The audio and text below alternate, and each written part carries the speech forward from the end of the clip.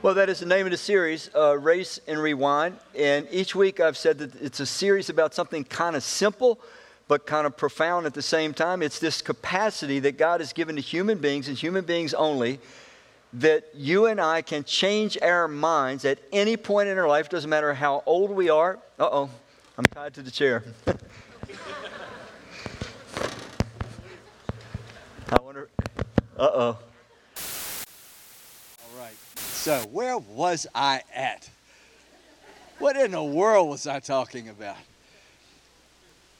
This capacity that God's given us, it's really kind of profound. We change our minds about things every day, so we don't think as much about it. But again, let me reiterate what I said. It doesn't matter who we are as we gather here today. It doesn't matter how old we are. It doesn't matter how long we have been in a certain lifestyle or rut in life. God has given us the capacity to change our minds, and by that process to change our very life. Now, each week I've pointed to a word in the New Testament. It's a Greek word. The New Testament was written in Greek. And 58 times we have this one word, metanoia, and it's usually translated repent or repentance. And what it really means is to change one's mind based on new insight.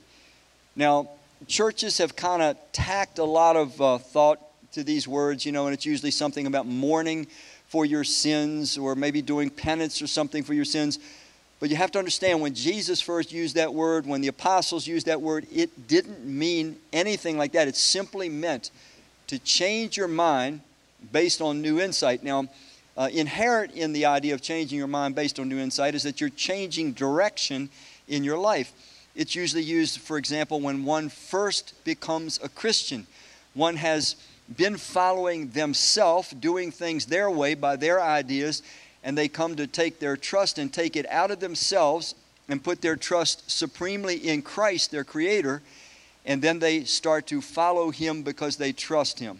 And so it's this idea of changing our minds. Sometimes it's called conversion. Sometimes it's called being born again. There's lots of different terms used for it. Anyway, today we're going to talk about, could my attitude use in a race and a rewind? Now, attitude is one of those things we all kind of recognize, what it is, and some of us would probably think that it's important, and some of us would probably think it's kind of unimportant. But let me just share something with you that I found fascinating. I'm going to have to put my specs on. It says more and more researchers are finding that gratitude, which is one attitude, there's multiple attitudes, I'll name some in a minute, that gratitude doesn't just make you feel like a better person, it's actually good for your health. Professor and researcher Robert Emmons put it this way. He said, clinical trials indicate that the practice of gratitude can have a dramatic and a lasting effect in a person's life. It can lower blood pressure, improve immune function, and facilitate more efficient sleep. One recent study from the University of California, San Diego School of Medicine found that people who were more grateful actually had better heart health, especially they had less inflammation, healthier heart rhythms. They showed a better well-being and a less depressed mood, less fatigue, and they slept better. Gratitude is the opposite, in effect, that stress has. Stress hormones like cortisol are 23% lower in grateful people. And having a daily gratitude practice could actually reduce the effects of aging to the brain. So here we have this little reminder that God has created us both spirit, soul, and body, and they all interact on one another. And an attitude of gratitude, just taking the time to look at the things that are around us and be thankful, consciously thankful for them. This affects our body in profound ways. And so this is just one little example about how attitude affects people. There was another study done, and they found that people with what's called a positive attitude, that they tend to be 88% more successful in life, and that compared to attitude to education, only 12% of education influence one's success ratio. Attitude, 88%. So, and again, I don't know what they're calling success, but I think we all kind of get the idea. So there's lots of different, multiple different kinds of attitudes that we can have. I just jotted down a few just to kind of help us get our minds going with this thing. But there are some people that, as we said, they have, positive or optimistic attitudes. Some people have negative attitudes. They tend to be pessimistic. Some people are confident. Some people have an inferiority attitude or an insecure attitude. Some people are suspicious in their attitude. Other people are more confident. Some people are arrogant. Some people are flexible and tolerant. Some are gentle. Some are harsh. Some are bitter. Some are skeptical, sarcastic, and downright cynical. So there's all these different kinds of attitudes that we can carry with us. And maybe, as I ran through that list really quickly, you heard one that reminds you of someone. And more than likely, you did. So could my attitude use an erase and rewind? You see, that's where the whole thing gets a little hard. It's like, what about me and my attitude? First of all, let's look at what do I mean by attitude. I think we all probably kind of have an idea, but let's get real specific and clear. An attitude is a settled way of thinking or feeling about someone or something. This was the best way I could word it. It's a settled way. It's kind of a bent in our way of thinking. It's a settled way of thinking or feeling about someone or something. Attitudes are very much about beliefs. Now, they may not be accurate beliefs, but we hold to them. About beliefs we hold and expectations we form from those beliefs. For example, we may believe that the world is a hostile place and that we always have to be defensive and protect ourselves because we expect to be hurt all the time. And so you see how that'll create an attitude. You'll have a very defensive, cynical, maybe hostile attitude. Let's go on. Attitudes color our present perspective on everyone and everything in life. In other words, attitude is kind of like the rose-colored glasses that you and I view life through. The life that we see through our attitude, this is really important. It's the life that we actually have. What I'm trying to say is that whatever attitude dominates you or I, that's going to determine the quality of life we have, not to mention the way we influence or impact others that get near us. And so it's a very powerful thing, attitude. Attitudes deeply impact the quality of our life. And by quality, I'm just kind of loosely using the happiness ratio, the contentment, the satisfaction, the fulfillment, whatever term you want to use. Attitude will deeply impact that. Not circumstances so much, but attitude. And then finally, this. This is interesting, and some of us need to really just take this one part in. Attitudes are often an attempt to protect ourselves and survive at the highest level possible. In other words, I might develop a certain attitude because I'm just trying to stay safe and I'm trying to survive at the highest level that I possibly can. It's based on my view, my expectations, and so I'm just trying to stay safe. Now, most of us in here inherited our first attitude or set of attitudes. It's usually dependent upon the family we grew up in, the people that we were around, and some of us inherited some attitudes, to put it plain and simple, that were not very helpful for us. We're all familiar with some homes where the family members, the leaders in the family, have low sense of self-esteem. They have a strong inferiority complex. They're insecure. And people like that, families like that, tend to be very hypercritical about everyone and everything. And it is highly likely that some of you grew up in a home where mom and dad and granddad, when everybody and family got together, they found the chink in everyone's armor. They found the flaw in everyone. They found the weakness in everyone, and they exploited it. And you inherited, maybe for a while, that same critical kind of attitude. So some of us inherited some attitudes, not our fault. We didn't even know how it happened, when it happened. But now we're of age where a loving God is coming to us, even this morning, and saying, let's look at what attitude is dominating you. And is it the right one? Is it a healthy one? Now, what we're going to do is look at a portion of Scripture that actually gives us a model. It says this is the kind of attitude that healthy human beings should have. This is the model. This is the ideal attitude.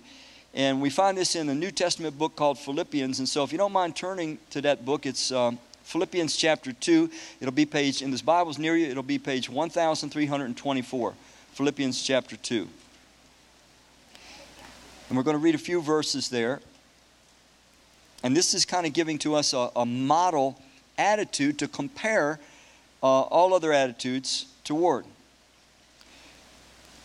Now, I'm going to start actually in chapter 2, and just give you a little background. This is written by the Apostle Paul. He was the one the Holy Spirit used to write 13 books in the New Testament. He had planted this church in the Greek city of Philippi, and now years later, he's writing back to them, and that's how we get this book in the Bible called the book of Philippians. And let's actually start in verse 3, and you'll see that the Apostle Paul is giving some instruction to the congregation. Verse 3, it says, instead of being motivated by, what is the term? Selfish ambition. So, this is what we tend to be motivated by. Instead of being motivated by selfish ambition or vanity, each of you should in humility be moved to treat one another as more important than yourself. Each of you should be concerned not only about your own interests, but about the interest of others as well. You should have the same attitude toward one another that Christ Jesus had. So now we're getting into the real description of the model attitude. So what was this attitude that Jesus had? Verse 6. Who though he existed in the form of, what does it say? All through the New Testament, Jesus is clearly, redundantly declared to be God. When we read in the book of Genesis, in the beginning, God created the heavens and earth. The New Testament says it was Jesus that created everything that there is. Now, for some of you thinking, wait, there's the Father. What about the Father? Well, there's actually the Father and Jesus the Son and the Holy Spirit. It's a term that's been coined by theologians called the Trinity or the Triune God. It's one God eternally existent in three distinct persons. In other words, the Father is not the Son, and the Son is not the Father, and the Holy Spirit is not either of the two. They are distinct, they are co-equal, they are co-eternal, but they insist on being identified as one because they are in complete alignment, complete harmony. They consist of the one true God, the Father, the Son, and the Spirit. But here it's saying with crystal clarity that the one that walked on the earth for 33 years was none other than God the Creator. Okay, let's go back and let's look at where it's going.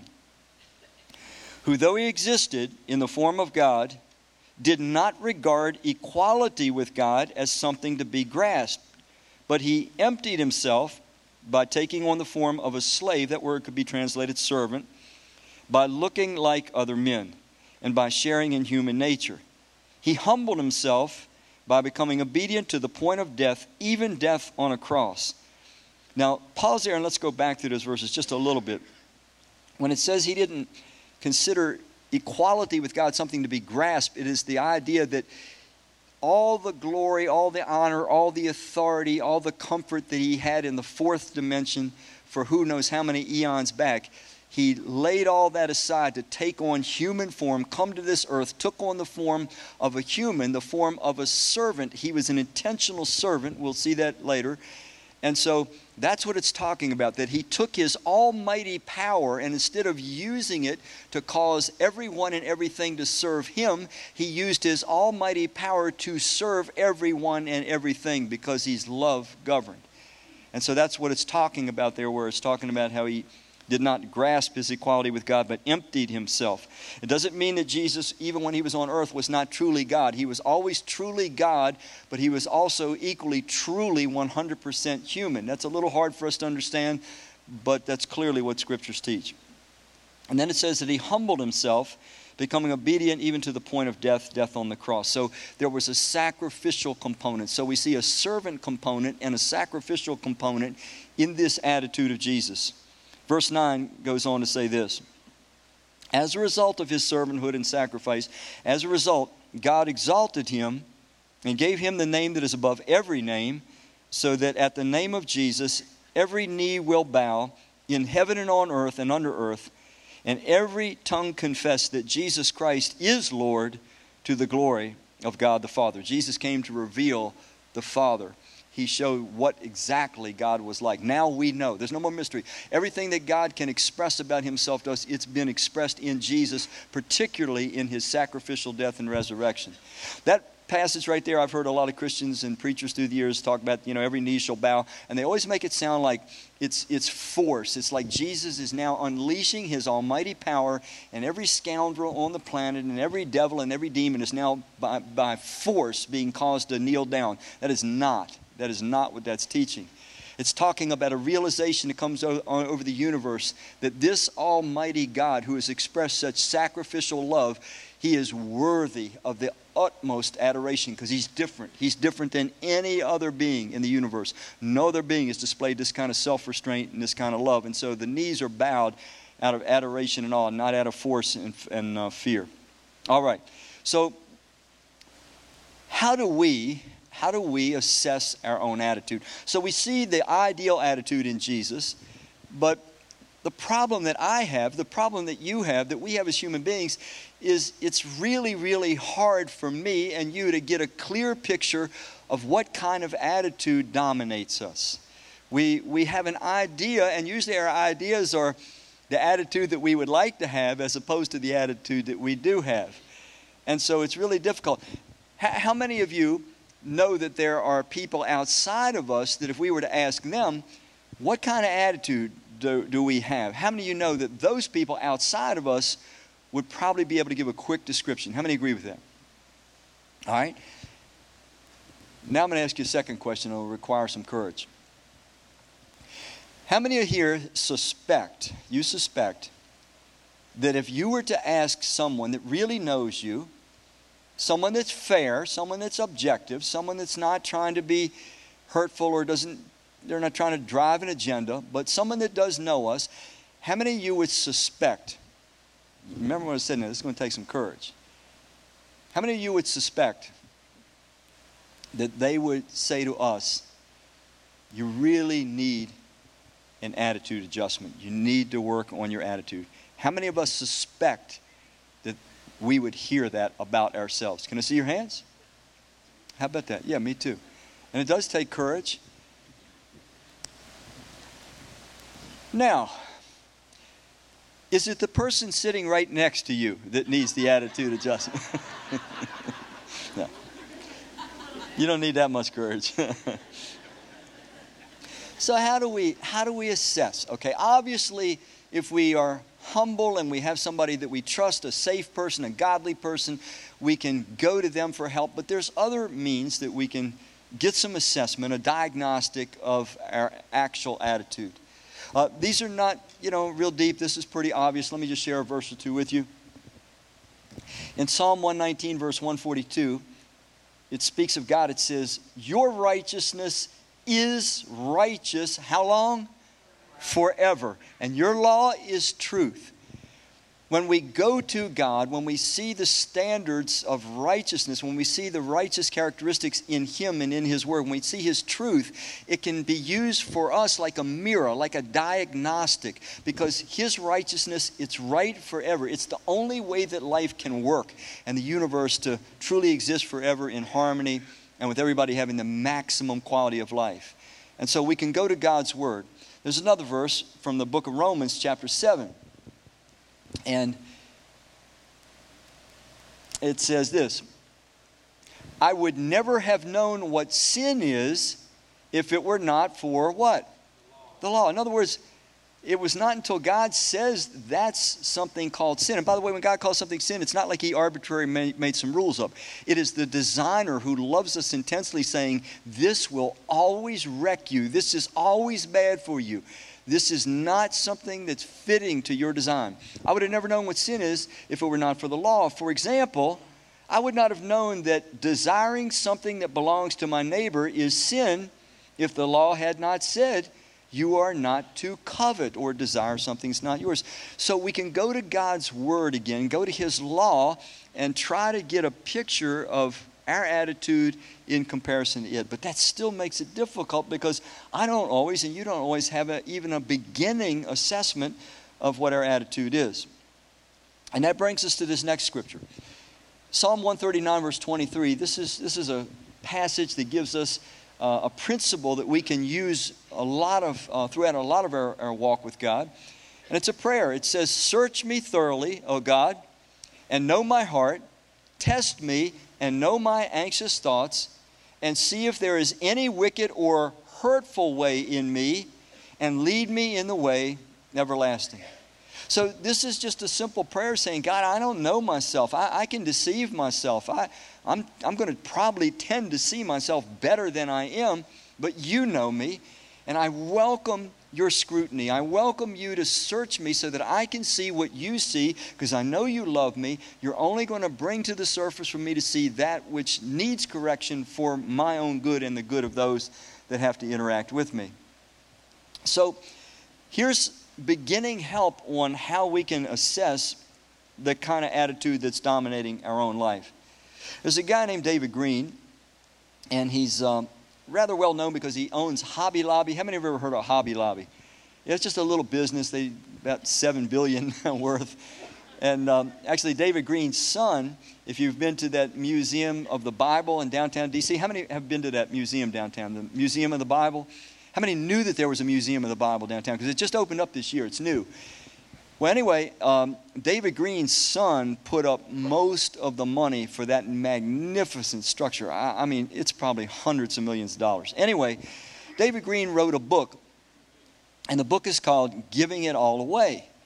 And he practices what he preaches. This guy gives over half of his income away to the work of God each year.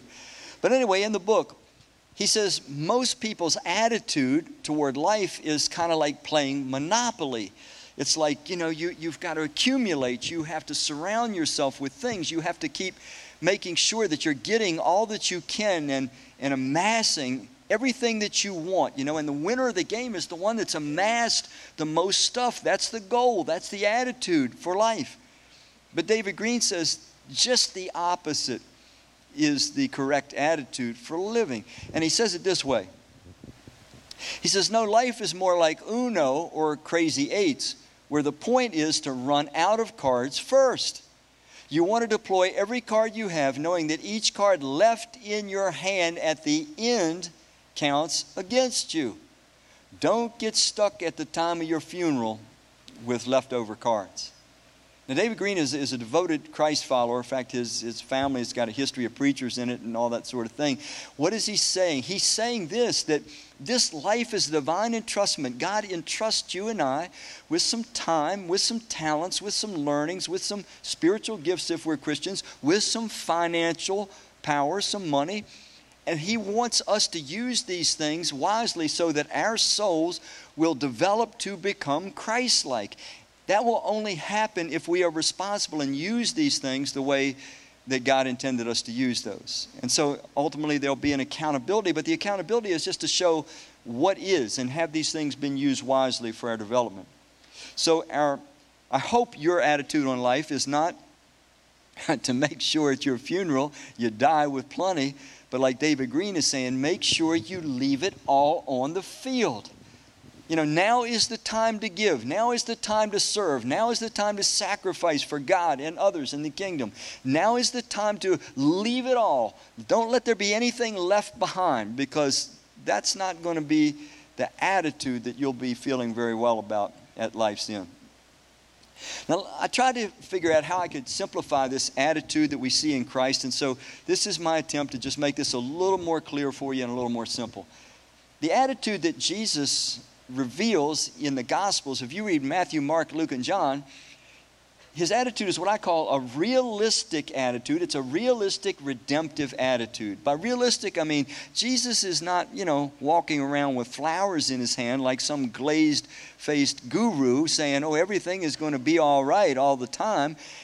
Jesus didn't gather the political leaders of the world all together and say, okay, guys, we got to create a government to make sure everybody's needs are taken care of. He didn't do that. He could have. He didn't.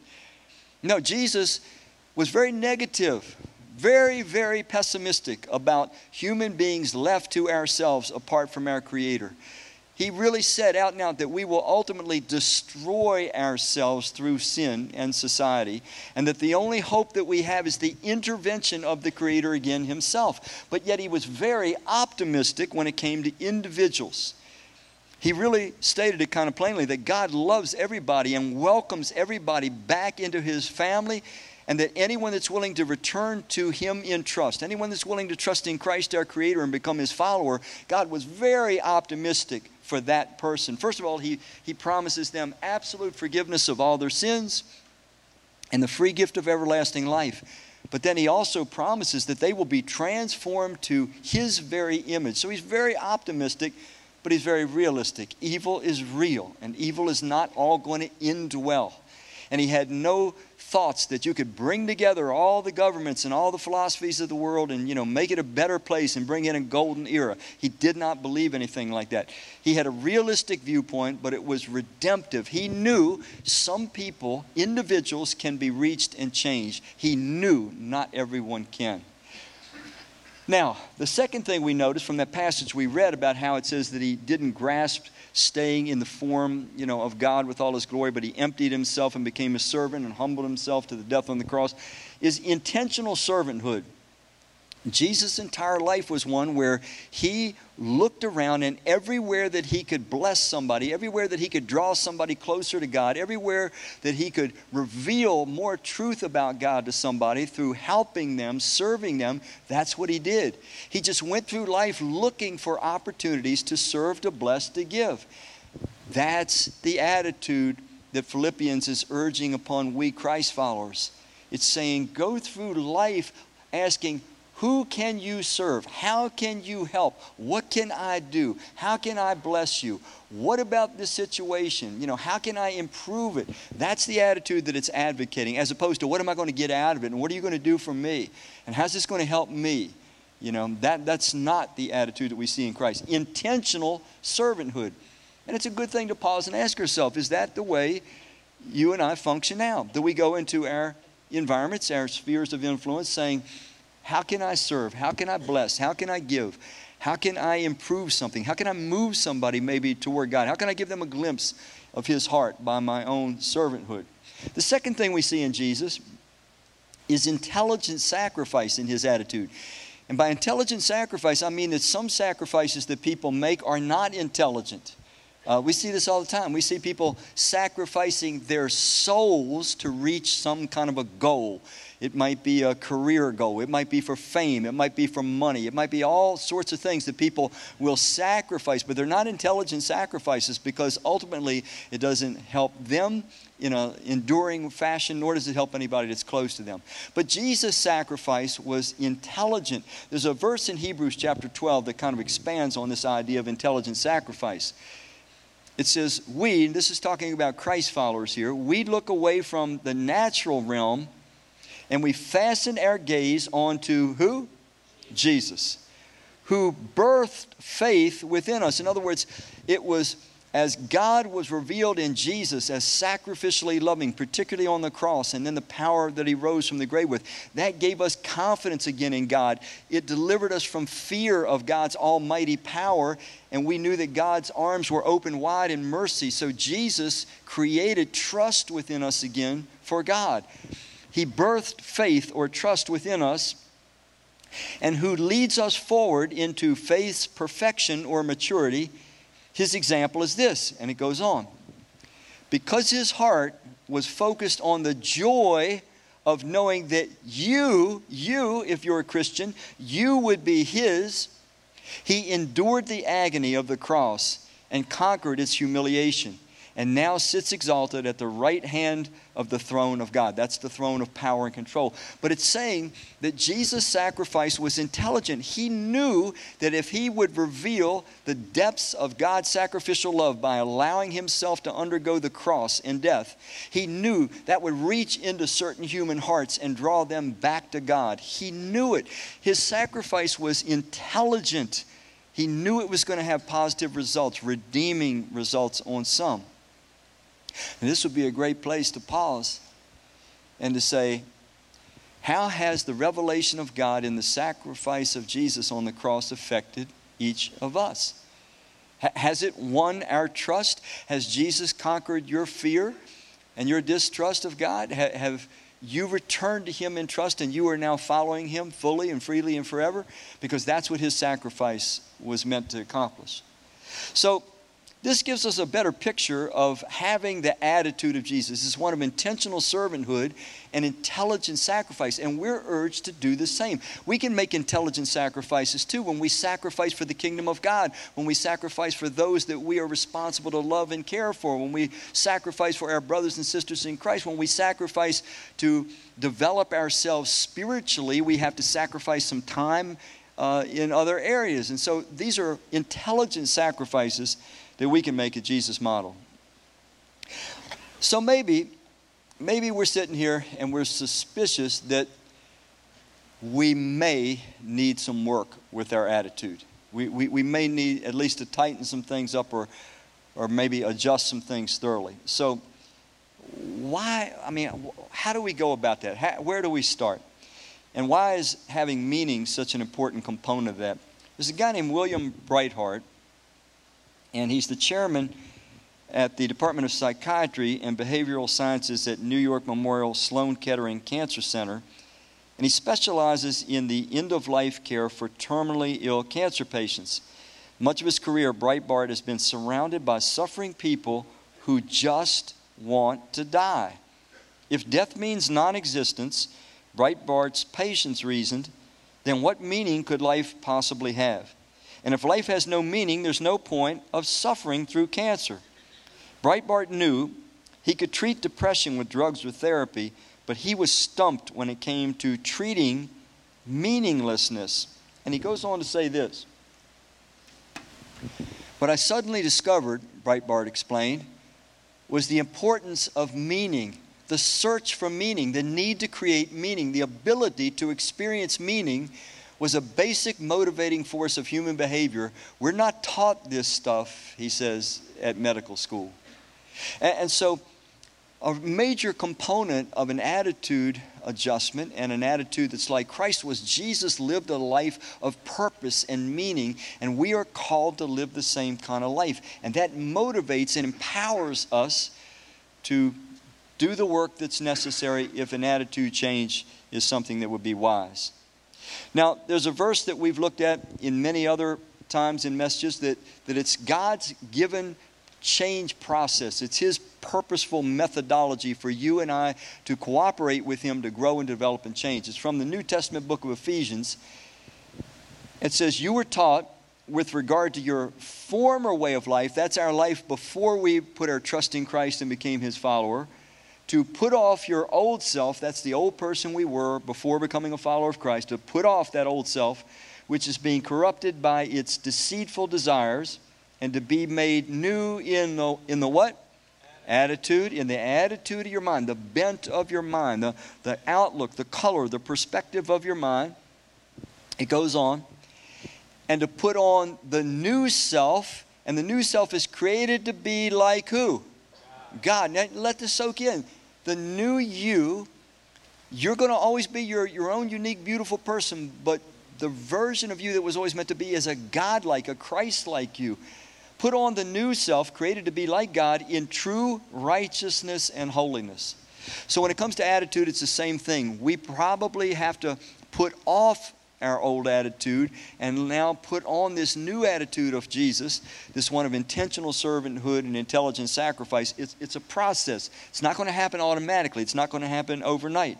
In the book of Colossians in the New Testament, we have a little more help. It says, set your mind and keep it focused habitually on the things above, fourth dimensional things, the heavenly things, not on things that are on the earth, which have only what? Temporal value. They're not going to last. It's saying you've got to understand that the world to come is the world that Jesus, by His life, gave us an example of. It's the world that we should be focused on. It's where we're headed if we are His followers in particular. And one last one that just gives us very practical help, changing our mind and our thoughts, and by that changing our attitude.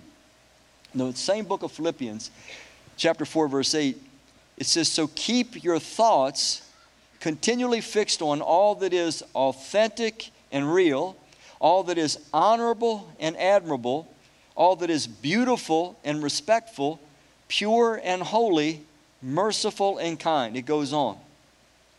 And fasten your thoughts on every glorious work of God, praising Him always. It's by changing our minds and changing what we choose to think on. You have to hear what I'm saying. What we choose to think on. Some of us, our attitudes have become less than what God would have them to be because we've either knowingly or unknowingly focused our thought too much on things that are not according to our design. So all those things, if you notice, they're all righteous and beautiful and positive, and we can change our attitude by rechanging our thoughts. Well, let me close with a story that I've shared once before, but I think it gives us a good summation of where I'm trying to share with you about attitude. There's a pastor named Bruce McIver, and some years back he had to have open heart surgery. He had a number of blockages in his heart. And he was having a doctor named Dudley Johnson do the surgery. And so just prior to the next day when he was going to go in surgery, Dr. Johnson came into his room, and Bruce McIver, he asked him, he says, "So, Doc, can you fix my heart?" And this Dr. Dudley Johnson was known to be a man of kind of short, terse answers. And he simply said, "Sure." And he turned around and he walked away. And that was the end of that. Well, he did the surgery, 12 hours of it actually, and it was successful. And so after he came out of, from under anesthesia and so forth, Bruce McIver, that pastor, he asked Dr. Johnson this question. He says, "Well, now that you've worked on me and you've unblocked my arteries, how much blood supply do I now have?" I guess he was kind of excited about, the new potential. And Dr. Johnson's answer was once again kind of short and to the point. His answer, "How much blood will you have? How much blood supply?" "All you'll ever need," he answered, and he turned around and he walked away once again. Well, finally, Bruce McIver was dismissed from the hospital, but just prior to his being dismissed, Bruce McIver's wife asked Dr. Johnson this question. She said, "What about my husband's future quality of life?" And Dr. Johnson answered this to her. He said, "I fixed his heart. The quality of his life is up to him." And he walked away. Now, what he said was kind of profound and true. The quality of my life, the quality of your life, because of God's graciousness, it's up to you. It's up to me. Whether my life has no beneficial impact on anyone else or on myself, that's my deal. That's my responsibility. God has done everything He can to help me change my mind, change my life, change my attitude.